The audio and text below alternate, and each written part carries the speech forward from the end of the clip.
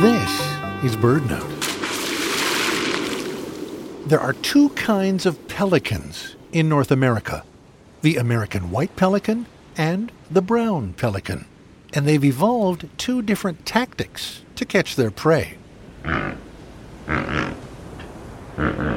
The American white pelican floats on the surface of the water, ready to scoop up fish.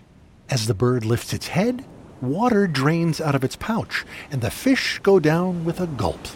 The birds often work together to herd fish. They form a group, swim in a line, and dip their heads all at once, scooping up their catch.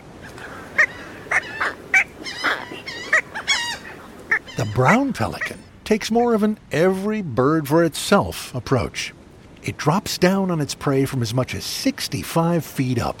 As it plummets deep beneath the waves, its narrow beak cuts through the water and then opens to engulf the fish in its expansive pouch.